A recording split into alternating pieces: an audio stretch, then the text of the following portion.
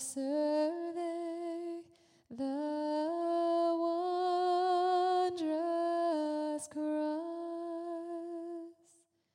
on which the Prince of Glory died, my richest gain I count but loss, and pour contempt on all my pride.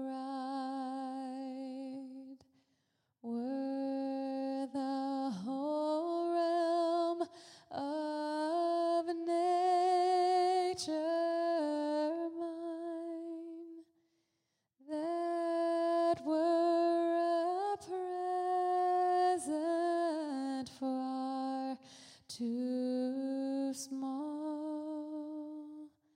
Love so amazing, so divine, demands my soul, my life, my all.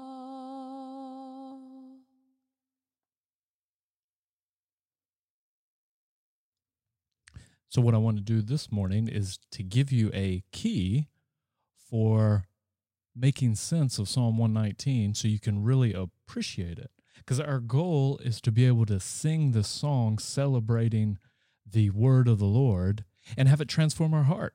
So it shapes our desires. So the word to us is sweeter than honey and more precious than gold. And one of the things that will be real helpful is to have in your mind the 8 primary words that Psalm 119 is going to use to describe the word. So this will be very similar to a devotion last week in Psalm 19. And I'm going to put the 8 different words in the show notes because probably the most helpful thing would be to print this out in some way on a little card and just keep it with you as we go through Psalm 119 so you can keep track of all of the different words that are used for the word. So there's 8 primary words, and the first one is Torah, law. And the NIV, ESV both translate that law, and that is instruction. In some sense, law is a bad translation because we hear it improperly. It is divine truth that's imparted to us. It's given to us. It's the loving instruction of a father who wants his children to do well.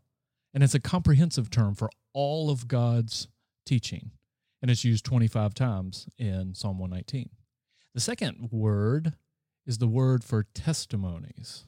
NIV will translate the statutes, ESV normally testimonies, but it's the word testimonies, and it is what God bears witness to about himself, about his truth, about his requirements. These are God's testimonies, and this word is used 22 times. And it's really important to remember, when you read the Bible, you're not simply reading man's description of their experience of an encounter with the divine. This is God bearing witness about God. Third word is the word precepts. NIV, ESV both translate this precepts, and these are detailed application of God's truth to life. It's how the truth is supposed to be lived.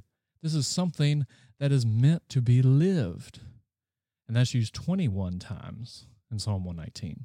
Fourth word, and I'm actually going in order that you see them in Psalm 119, but the fourth word is the word statutes.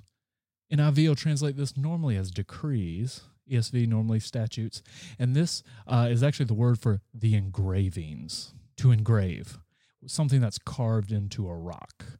And this means the permanence of the teaching. It's permanent. It's written in stone. It's used 22 times. The fifth word is the word for commandments or commands. Both NIV and ESV translate it commands. And this is a general word that expresses the idea that God's revealed truth is intended for obedience. It's not just information. It's something that God expects his people to obey. There's things they must do. And this is used 20 times. Sixth word is the word, it's mishpat, and this is probably the hardest of them all to translate. The NIV normally goes with laws, ESV rules. It's really the word judgment, or it can be righteousness. Judgments or righteousness. I think those are probably better translations. But this is God's judgments. It's what God has decided upon as truth, or what God has decided upon and has commanded. It's his authoritative decisions. It's his judgments. And when it's used in the sense, so it has a couple different nuances. Judgments has the nuance of the principles, and then righteousness has the nuance of practices. So whenever that word is there, you need to look at the context and say, all right, which is more appropriate? Is something that's being celebrated a principle, or is it a practice? Judgments are the principles, righteousness are the practices. Then the seventh word is the word davar. That's word. Both NIV and ESV translate that as word. And this is revealed truth that is personally spoken by God. It's his word. This is used 23 times. And then the eighth word that is very similar to word, the word imra, and it just means that which is spoken, speech, but it normally is either translated as word or promise. Promise is really the nuance that word has all throughout Psalm 119. It means simply something spoken, but it's normally in the context of a promise, and that's used 19 times. So those are the 8 words that are used primarily to describe the word. Now, it's so important to note the distinction because these are the key 8 notes that the singer of this psalm is going to play over and over again. In fact, if you want a reading exercise, just read through Psalm 119 and mark every one of those words. What you'll find is that one of those 8 is used in almost every single verse. Many sections use all 8 of them. So that's why I think it'd be really helpful. Just kind of print out all 8, keep them on a little note card, and as you're reading through, you want to be able to tune your heart and your mind to be able to appreciate the different nuances of the music. You know, why does he use this word here at this point? And it's so important. Another thing that is really important to help you appreciate this song is to have the proper, I don't know how to phrase it. I don't know enough about music, so I might totally butcher this analogy, but have the proper accompaniment music. You got to sing it in the right tune. And so this celebration of an encounter with the Word is a celebration of an encounter with Christ. Remember, he is the Word made flesh. When you see the word for promise, all the promises of God are yes in Christ. 1 Corinthians 1:20. Every promise of God finds its yes in him. So whenever anyone in the New or in the Old Testament believes in the promises of God, they're believing in Christ. So Abraham believed in the promises, and therefore he believed in Christ. And if this song is going to be sweet to us, we need to hear it with the music, the accompaniment music of the gospel. If you hear this music as a legalistic, suck-up, brown-noser type song where it's somebody just celebrating, oh, look at me, look at how much I just love the law, like the kid going up to the teacher and saying, I love your rules so much, Mrs. Johnson. This song won't have any force or power for you. You got to have the right music. You know, it's kind of like heavy metal music makes for really bad lullabies or bad love songs. Like you take the lyrics from At Last and you put it to heavy metal music, you're going to ruin the song.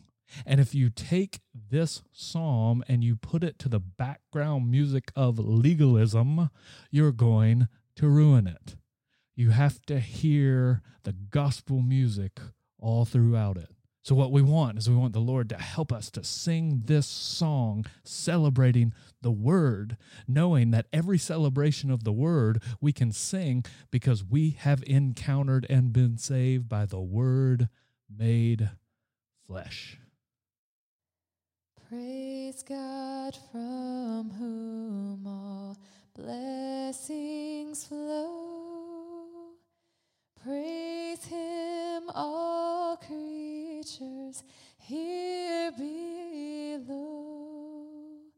Praise Him above, ye heavenly hosts. Praise Father, Son,